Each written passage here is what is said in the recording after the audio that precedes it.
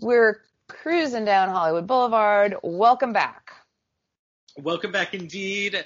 Hello, Karen. Hello, listeners. Happy September. Crazy. I know, rabbit. Do you say it 3 times or twice? Twice. Oh, I was taught to say it thrice. Yeah, I was taught twice, and you were taught Well, thrice. I guess I'm technically covered. Yeah, you're definitely covered with the 3 times. Yeah. No, I always was taught twice. I always forget until the end of the day where I'm like, oh, I didn't say rabbit, so I'm doing it Well, right okay. now. What is it? How is it supposed to work? Okay, the way I always learned it the way I learned it. I don't always learn the same thing over and over again, although, anyway, was the minute you wake up, you are supposed to say out loud, rabbit, before you say anything else. You cannot, Okay, your first word speaking the first day of the month. That's basically how I learned it too. The first thing you say on the first day of the month should be rabbit. Or if you're me, rabbit. But for me, that also means chances are I'm still awake past midnight, so I need to make sure I say it then, before I go to bed and before I wake up, because I'm already in the day. No, because I always thought it was when you wake up, your first wake up. Oh, okay. That changes things, because I'm usually talking about something else during the change to midnight, and inevitably it is never the first thing I say. No, I think but it's if it totally could be the first thing I say when I awake, that's different. I think it's the first thing when you wake up. That's what I think it is. It's your first wake up of the month. I will remember this on October 1st and see. I'm not really sure it matters. All my months end up bad, but actually, all the months bleed into each other these days, so it's true. Yeah. 'Tis true. Yeah. So hey. Well, we're back, and guys, I got to tell you, you are largely going to be spared my voice because Karen has some talking to do today. Okay, well, you guys know how tired I get, so I might not make any sense. But hey, so I've been watching some TV. What have you been watching? Okay, so I think what I'm going to do is I'm going to start with Hap and Leonard. Have you ever seen that show? Yeah, it was on. It was on Sundance. The Sundance Channel, right? Yeah, yes, I saw some of it. I want to say 5 years ago was when it premiered. I've got 2016 to 2018. So 3. So yeah, no, 5 years. It's been 5 years. You're right.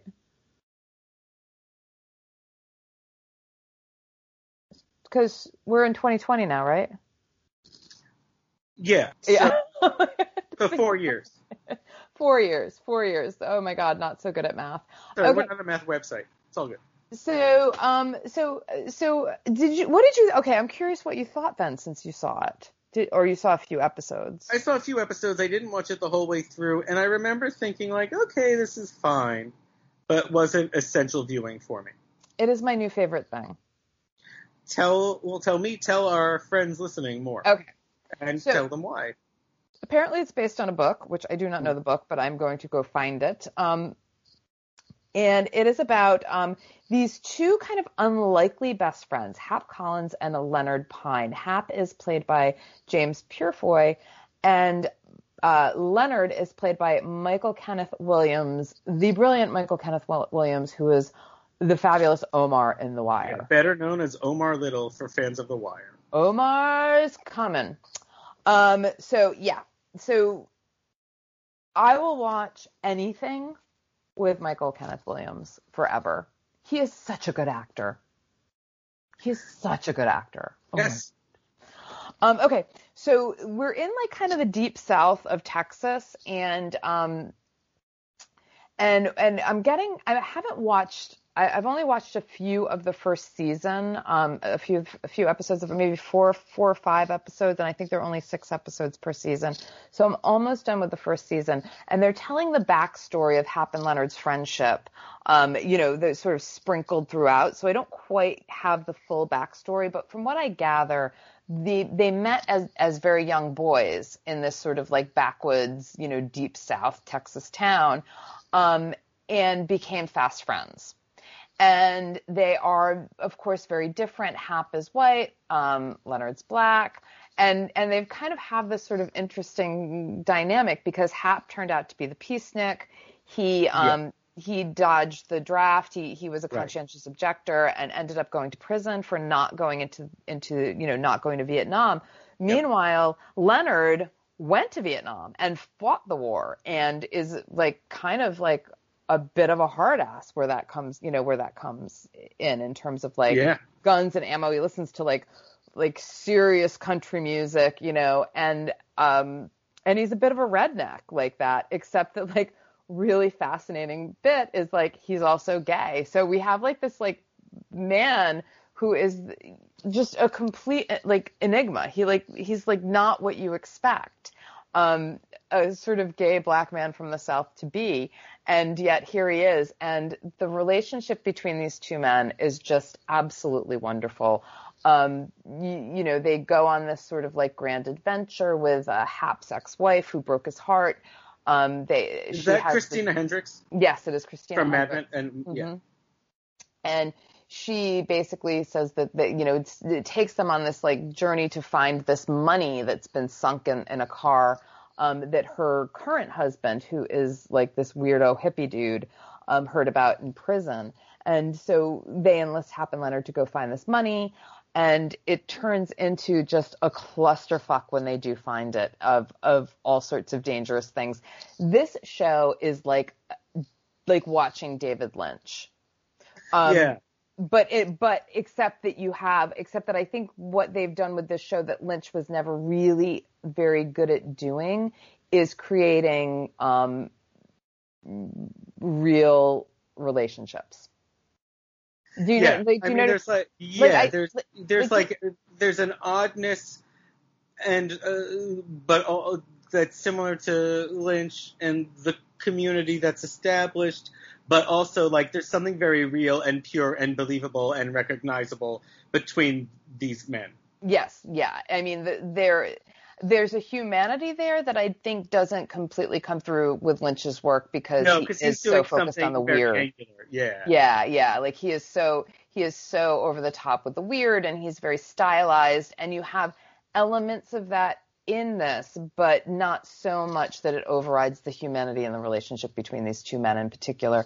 And so I've just been having a ball watching it. Anthony is kind of, it's all right. And I'm just like, nope, this is my new favorite thing. And I will sit here all night and watch this show because it is wonderful. So I am 2 thumbs up on this thing. Now, it could go completely south in the second season. I really hope it doesn't. But the first season has been sort of like gangbusters for me. If I'm not mistaken, each season is based on a different novel. It's a literary series.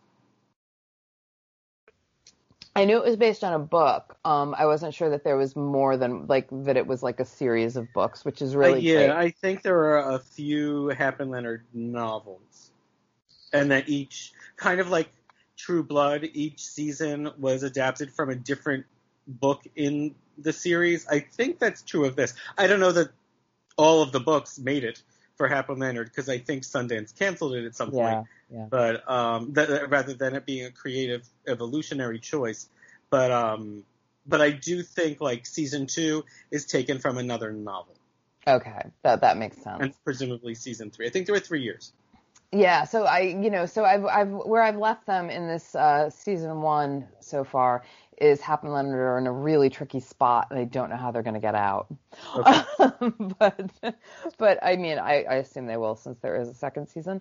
But yeah, it's been really great to watch, and I'm really bummed out that there are only 3 seasons. Yeah, those are some of the shows that I love the best, and it's like you soak them all up, and then they're gone in an instant. Yeah. And that's it. Yeah. I think, I don't know if we said, but Hap is played by James Purefoy. Yes. Who was Mark Antony on Rome. He was on that Kevin Bacon show, The Following. He was like the Charles Manson-esque evil ringleader. I know he's on that show Altered Carbon, but I didn't see much of it. I don't think I've ever, I know him as an actor. I know his name. I don't think I've ever seen him in anything. Interesting. Well, I'm assuming, we've lavished praise on Michael Kenneth Williams, but I'm assuming you're enjoying him as Hap as well, right? Oh yeah, he's a wonderful. Yeah. I mean, he's a really wonderful actor. I mean, all the Yeah, he actors are truly is. excellent. There's like there's really not a bad actor in this series. You know, they're all phenomenal. But you know, of course, Michael Kenneth Williams has my heart. But James Purefoy is absolutely fantastic as Hap, and the dynamic between the two actors is really terrific. Yeah, I agree. I do think that series didn't get its due. Yeah, I don't think it did either. Certainly did not get enough episodes. No. Well, I hope you continue to adore it. I do, yeah. Oh, and I should say it's set in the late 1980s, so that's kind of fun. And I love the description as a darkly comic swamp noir, which I think it's like, yeah. Ooh, the swamp noir. A swamp noir, which I'm like, yeah, that is. It is a swamp noir. It's really wonderful. Yeah, it's really good. It's really good. So, yeah. And what is that on Hulu? That is on Netflix. Oh, Netflix. Okay. So you guys, yes, you can catch up with it on Netflix. Now, another show that you can catch up with on Netflix that has more episodes than Hap and Leonard, more seasons, and is still running and getting more seasons, is Queen of the South, which is, okay, this is a little complicated. It is an adaptation of a Mexican telenovela that was adapted from a book. Is it, who wrote the book and where is it set? Here in America, in the States? It is set, okay, so the book, hold on a second. Let me dig this up because I actually closed out oh, nope, I didn't. Here it is. Okay. So the book is by a Spanish writer named Arturo Perez Reverte. Okay. And he is Spanish from Spain. And the book takes place in Mexico and in Spain. I don't know where the telenovela is placed, if it's Mexico and Spain as well. But Queen of the South, which is on USA Networks also, but like the older episodes are on Netflix as well, takes place in Texas and Mexico. So instead of setting this, I assume it's like the parts that would be set in Spain are actually set here in the United States in Texas, right over the border. So I have the book. I started reading the book last summer.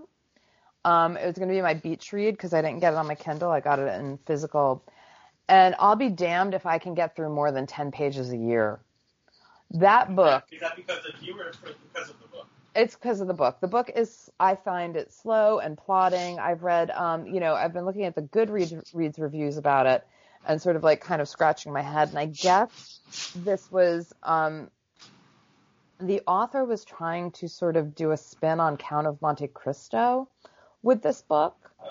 So we've got like a couple of things going on here in the book that is not at all in the TV series, where you've got it's all from this sort of like a third person narration. Okay, it's being told by a journalist who is telling the story of this woman, Teresa Mendoza, who started out as a narco's girlfriend and moved her way up in the cartel in a cartel to become sort of like the head narco, right? Like the head of the cartel. And so the book itself is being told by a journalist who is trying to like tell her story.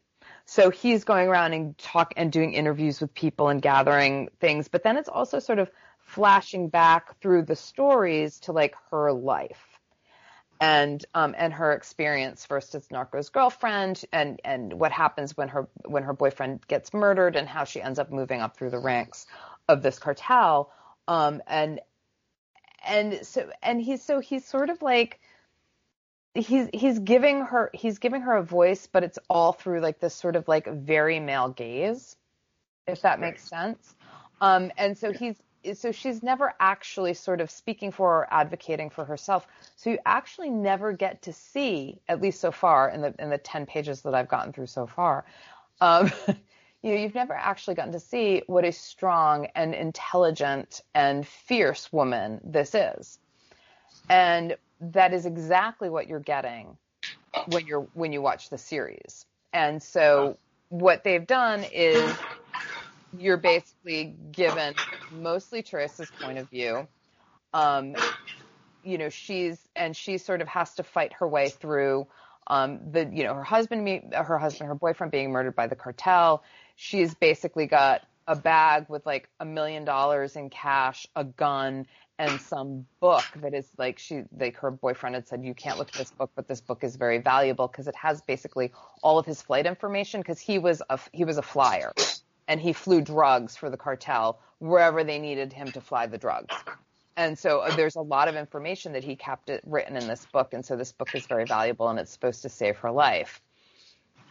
And so she basically goes on the run, and she tries to find the cartel head who she thinks cares about her, but like really he wants her dead. But in the meantime, the cartel guy is actually running for governor of their little town in Mexico, and he's trying to like sort of like legitimize himself, even though he's still going to run the cartel. But now over in Texas, the cartel head's wife, Camila, is actually sort of like setting up her own cartel in the United States and doing her own drug deals, but without her husband's knowledge, because he wants to control everything. And she is really just kind of like staking out on her own. So basically, she is heading this cartel. Like she is like creating a cartel of her own, heading it up herself.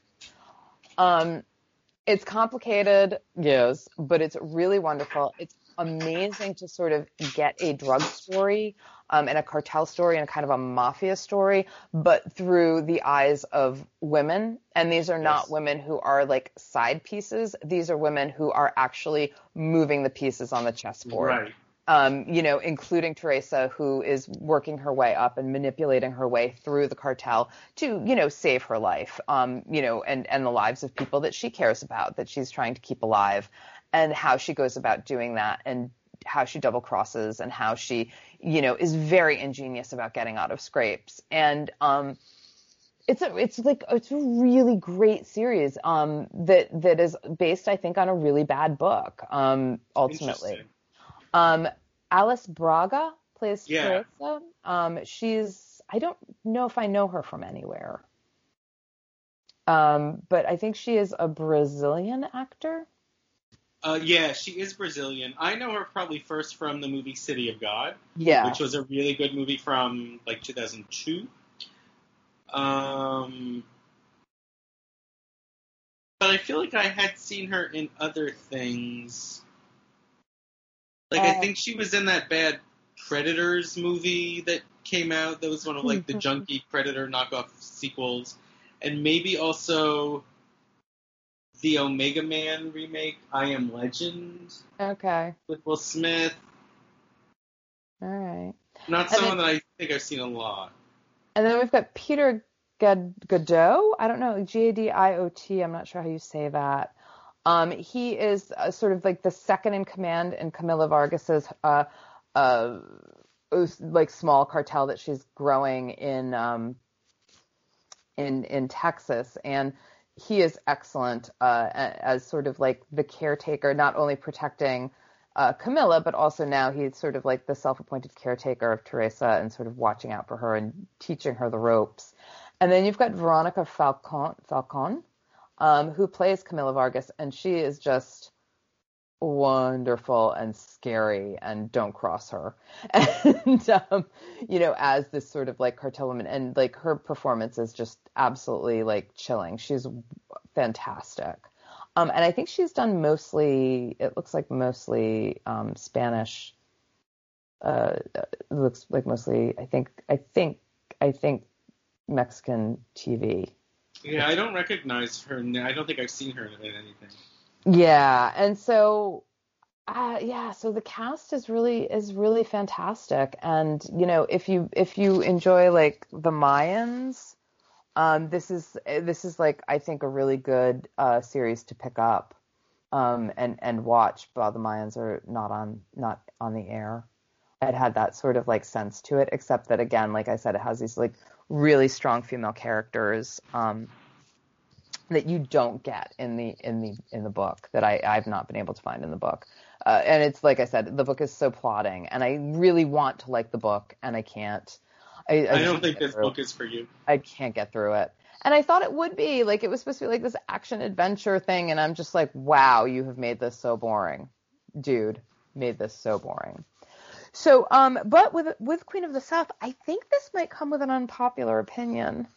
Oh, guys, this is our first unpopular opinion to be debuted on Hollywood Boulevard. So hold on to your hats. Karen, what is your unpopular opinion? Okay, so this might be a little complicated. I'm not even sure that it is quite right, but here we go. Do you remember a couple of months ago that big kerfuffle about American Dirt, that novel that came out? Oh, yes, and we talked about it briefly, I think, when we talked about the book My Dark Vanessa. Yeah, and so it was basically a novel about a Mexican woman who escapes drug cartel violence with her son. She goes over the border, I guess illegally crosses the border, and it was supposed to, I guess, reflect reflect the experience of people who are fleeing fleeing crime and violence in their countries to come into the United States, and their experiences about crossing over illegally and all of that. And it was an Oprah Book Club pick. I have not read it, so I don't know, but the book basically got savaged. Yeah, I'm waiting for it to be ready at my library whenever I can get to my library. Okay, you're gonna read it at some point. So basically, she was sort of raked through the coals for creating a novel that was completely unrealistic. I don't know. I've never, it's not an experience that I've ever had, so I assume whatever she wrote wasn't, and it was not an experience that she had either.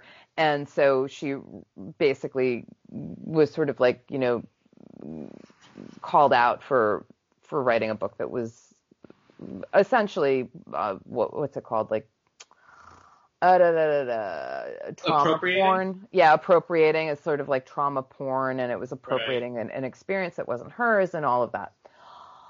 Well, I have to wonder why Queen of the South, of course, apart from being published several years back, I assume, I'm not even sure what year. Let me look up what year that was published, if I can see what year this was published.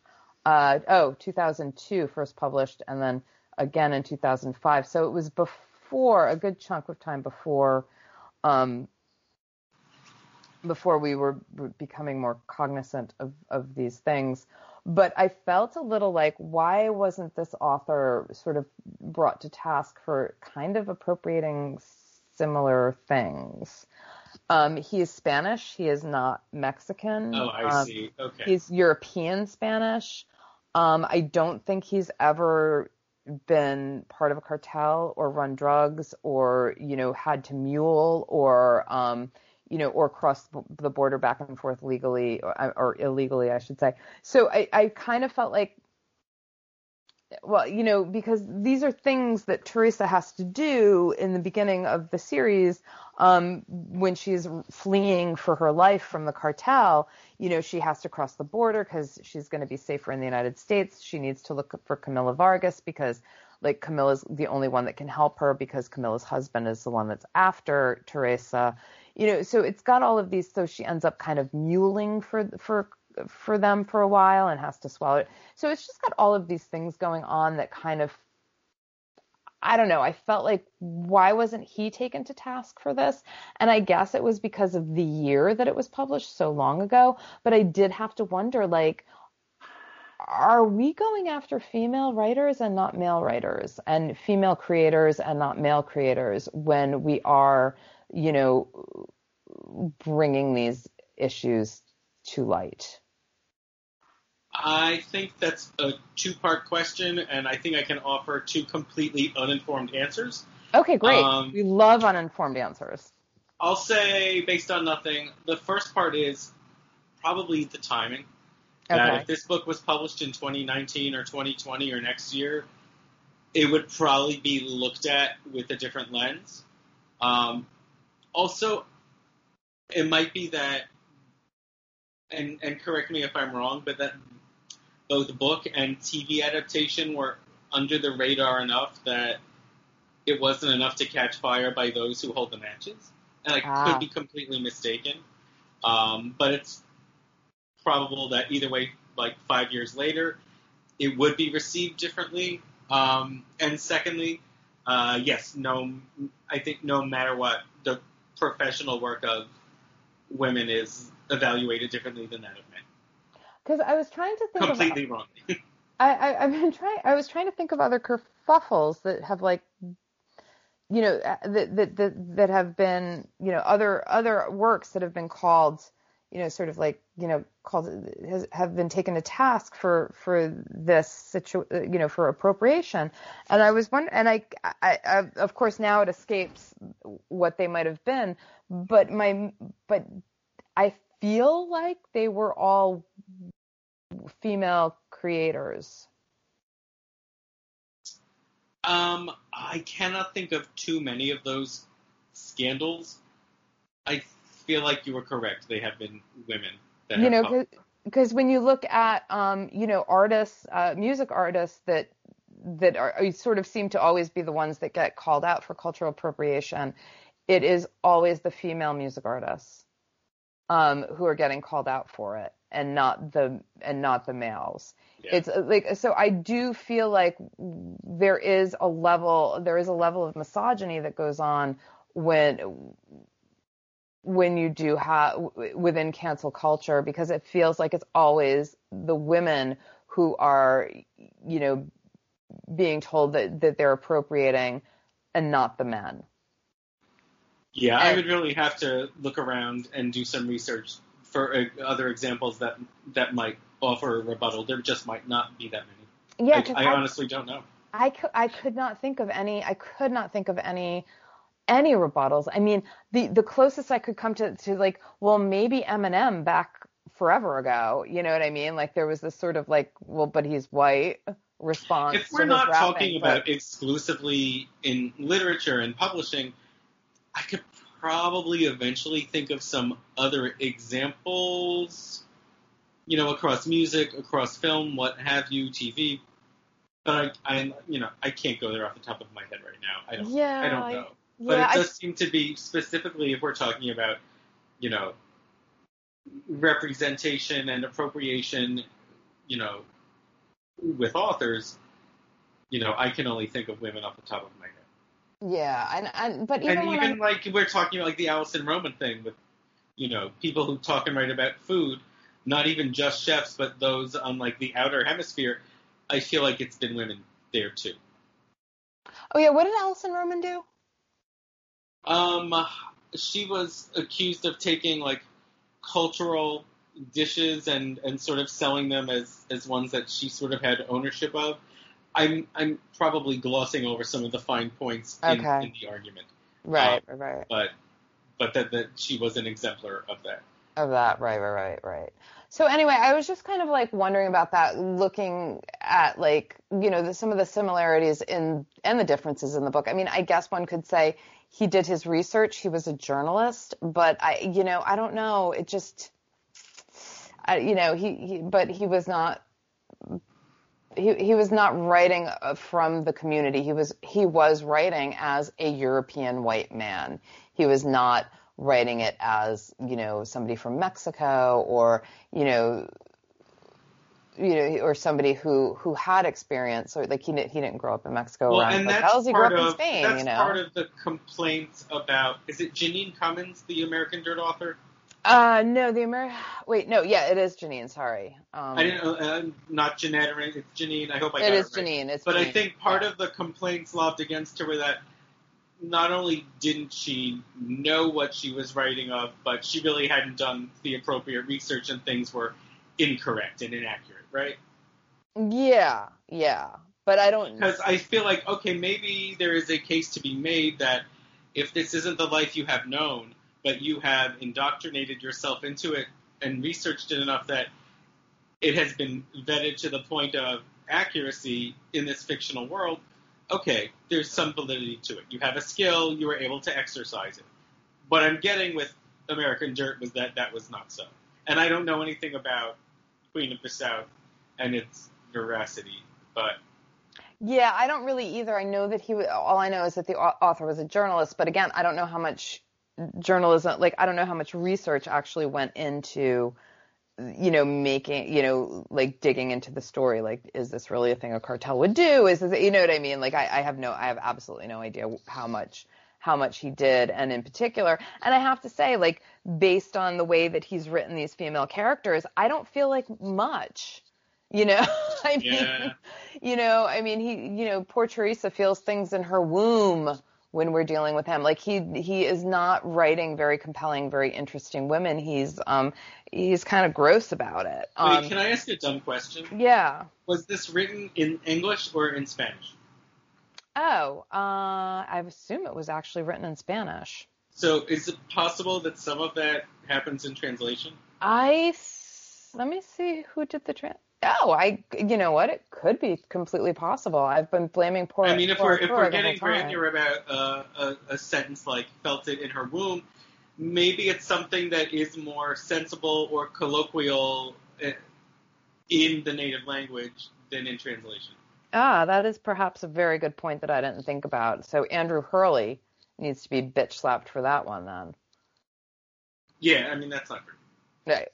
But there still is this sort of, definitely this sort of like removal. I mean, that doesn't affect your larger argument. Yeah. Yeah. Well, I know. Which is a question.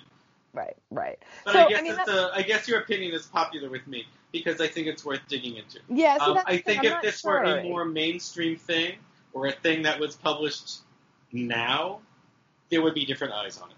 Yeah, I just like I said, I'm not sure if it's an unpopular opinion but I do, maybe it's not necessarily unpopular opinion this is, but a bit larger question. Are women being held to higher standards than men when it comes to these things? And I'm sort of leaning on the side of yes. Yeah, I'm sight unseen leaning on the side of yes. I mean, I think it's safe to say no matter what the arena, women are evaluated differently, that the standards are not the same. Yeah, I feel like, I just feel like we're so hated. Yeah, I don't like to say that. Well, I wish there was a gentler way to say, like euphemistically, like, well, I think people look at men different than women, but like that is what it comes down to. I just feel like we're so loathed, and the knives are sharpened why. for women and what they do in ways that are not for men. I don't think that I don't think that's rocket science to say at this point. We are loathed. So yeah. But anyway, regardless of the book, I don't recommend reading the book. It is dull, and dry. But and Andrew Hurley talks about women's wombs, feeling it in the womb, But yeah, I do recommend the USA show because it is soapy. It's soapy to a point, but again, like not. But it's definitely more action driven, and I am definitely enjoying it. And the show is still going, right? Like it's not been canceled. It hasn't come to an end. And at some point, when shows can come back, this show will come back, right? Yeah, and I feel like it's actually one of those slow burn shows where like it's not going to get like I think it got picked up for a 5th season, and I feel like now people are starting to really pay more attention to it. So I kind of feel like it is one of those shows that is like a bit of a slow burn and took a little bit of time to catch on. Kind of like, didn't Walking Dead do that? Like, it took a couple of seasons before it really caught on. I know. I think Walking Dead was phenomenon straight out of the gate, but I think Breaking Bad experienced that. Okay. Maybe I feel like maybe I got to Walking Dead. And you know what? Schitt's Creek experienced that too because they came to Netflix and then really found their audience. Yeah, and I feel like that's what happened with Queen of the South. Like, I feel like. I feel like now that it's on Netflix, it's really sort of like picking up some steam, and I wouldn't be surprised to see maybe like more people writing about it. Actually, maybe I should start pitching stories about it. You should, or I'll write with you. Pitch, yeah, and I'll watch. Okay. Because at least I'm like, on top of it and watching it. But yeah, really, really good. Yeah. Yeah, so those were my recommendations this week. Those are I think unique and good recommendations. Well, thank you. But that reminds me of a book I have read recently. It took me about a year to catch up to it, but I read The Dutch House by Ann Patchett, who wrote Bel Canto and State of Wonder, among other things. I don't know if you're familiar with any of them. And it was a Pulitzer finalist this past year. Oh, I don't read those. Yeah, no. Oh, sorry. I'm straight up genre girl, but go ahead. I had meant to read it earlier, but life happened. But yeah, Ann Patchett writes very sensitively and intuitively about people and the way they discover things about both others and themselves. And this book is about a brother and sister. The sister was older by about 10 years, and they grow up in I guess they're born in the late 40s and 50s, and they grew up. Their mother has left them when they are very young, and they are living outside Philly. And then their father, who is cold, somewhat withholding, marries this like wretched second wife, and it's basically what happens to the kids after that as they continue through their adulthood and their lives, and it also follows them into New York among other places. It's just so sensitively written, but also with like such a sense of what makes for suspense, because I found it to be a real page turner. I kept wanting to know what was going to happen next, and it's almost like every time there's a new development, you learn something about the next chapter of their life, you're like, duh, well, of course that's what was going to happen. That's always what had to happen, but it's always with such a sense of I can't wait to see what happens next. Oh, yes, that's right, which is, I think, kind of a rare thing to do the thing which keeps you guessing, and then also you're like, oh, yes, I would have known that to happen next. So that's The Dutch House. Highly recommend. Okay. Ann Patchett. And what you were going to say? What else is Ann Patchett? I know the name. I think Bel Canto was her big novel. I think that may have also been a Pulitzer finalist. I'm not sure. Okay. And that was adapted into a really bad movie with Julianne Moore a couple years ago. Not Julianne Moore's fault, just not a great movie. I'm sure whatever essence was in the book was not found in the movie. I think I know her from The Magician's Assistant, which I haven't read. Oh, okay, I don't know that one. I kind of want to. Cool. And so that's my book. It's nice to be able to occasionally now have time to read. Yeah, right? I'm hoping I can keep doing that. I straightened out some of the books on my shelves, so now the unread ones are facing me closest to me.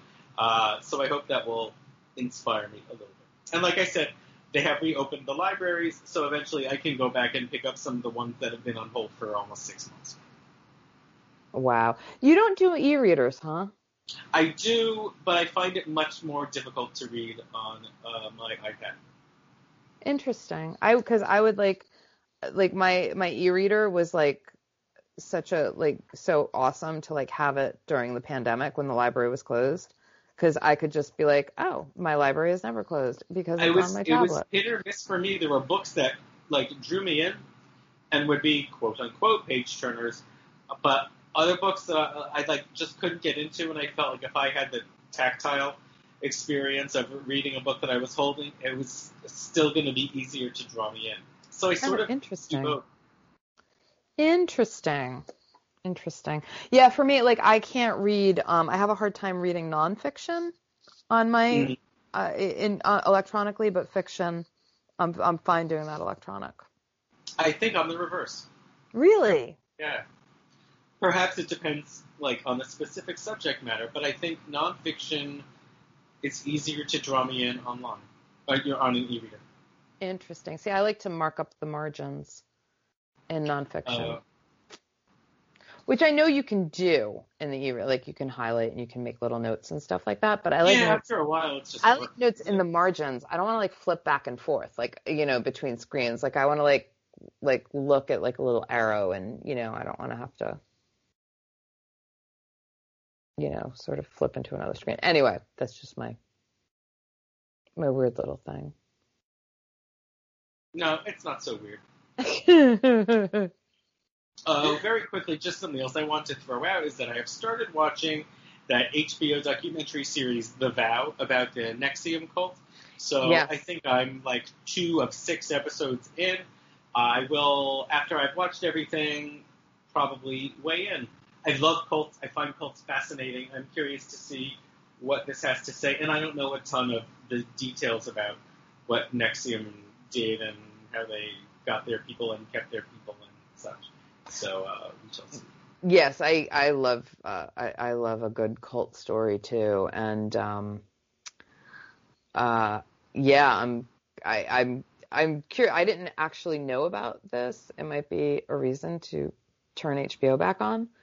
Well, are you like waiting to get to a point where you could do a trial run with them? No, we already did our trial, so we. So you would just have to pay for it again? Yeah, I'd have to pay for it again. So like we basically we'll turn it on for Succession, but obviously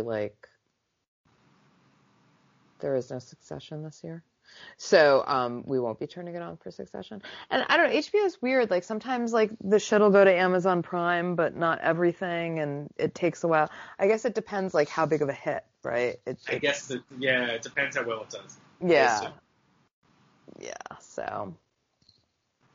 Yeah. Well, yes, I will use that as my yardstick if it's worth it for you to pay for HBO or not to see. So but not a ton of time will tell. I was listening to a podcast about NXIVM, about a woman who came out, who survived and sort of came out the other side. This was a couple of years ago, so I don't know. Do you remember her name? Was it Sarah or Stacy or something maybe? Might have been Sarah. It might have been Sarah. Sarah, I think, is the name.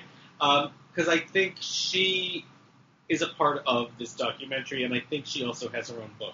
So it makes sense then that maybe she was the one that was doing the podcast. Yeah. It could have. It could have. I don't remember if she.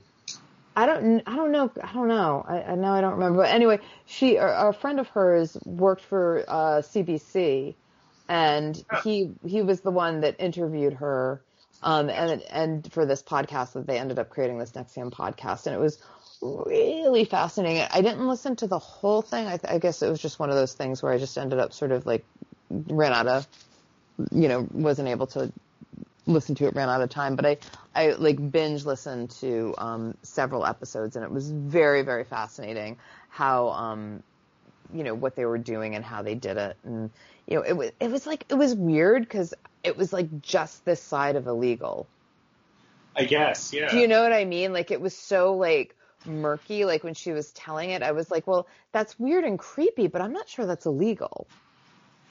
Right. Which I guess that's the whole thing with cults. Yeah. Right? Where you're just kind of well, it's weird and creepy, but, you know. What they're doing might be wrong, but have they broken laws? Yeah, but have they really committed a crime?